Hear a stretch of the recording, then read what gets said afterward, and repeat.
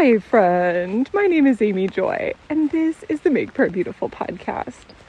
I was at a Women Abide conference in Charlottesville, Virginia, and Joan Hutter, who puts these on, I just have such a beautiful record of going to these with her over the course of many years and always coming away so thankful and so blessed.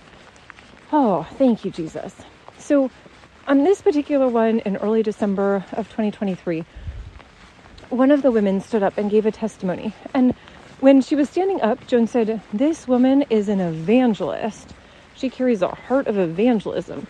And, of the fivefold ministry, for me, that's like the lowest one. And so I'm always kind of like, okay, what is she going to say? Is it going to rub off on me a little bit? And what this woman said was so precious. She said, "I don't want to wait until I die to hear, 'Well done, good and faithful servant.' I want to hear that every hour of every day."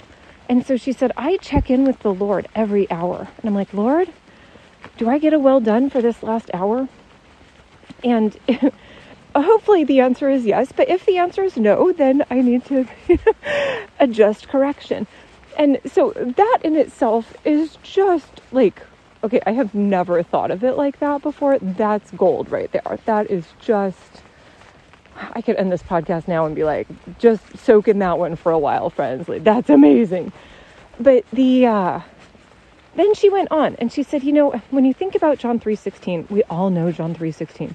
"For God so loved the world that he gave his only begotten son, that whosoever believes in him should not perish, but have eternal life." And so she said, well, I just wanted to revise that a little bit for my own self because, if God so loved the world, then could I say about myself, and I don't know that I should use her name, but anyway, do I love this person in front of me so much that I can share the gospel with them, the good news?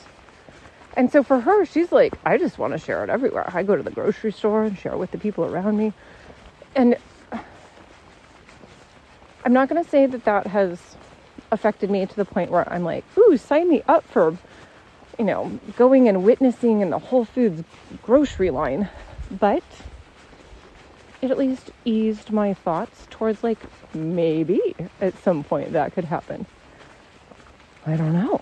But if that is how the Lord is calling you, I just want to release you to do that. And maybe he'll release me to do that too.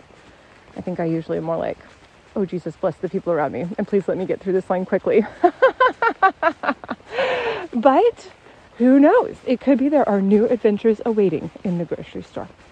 And so Jesus, even as at this conference, we heard a testimony of one of the speakers who was there with one of her friends. And she said, I met this friend after her husband had left her with 3 young children.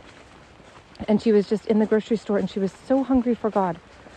And Lord, that was a divine encounter that really just changed the course of life. And Lord, that's in the grocery store. You could work in the grocery store. And so, Jesus, I pray that you would bless each of us with a new understanding of the gift that it is to carry your presence in the places where you are. You're everywhere, but I should say to carry your presence in the places where we are, that your presence is made more manifest, more evident, more apparent to the people around us. Thank you, Lord. Amen.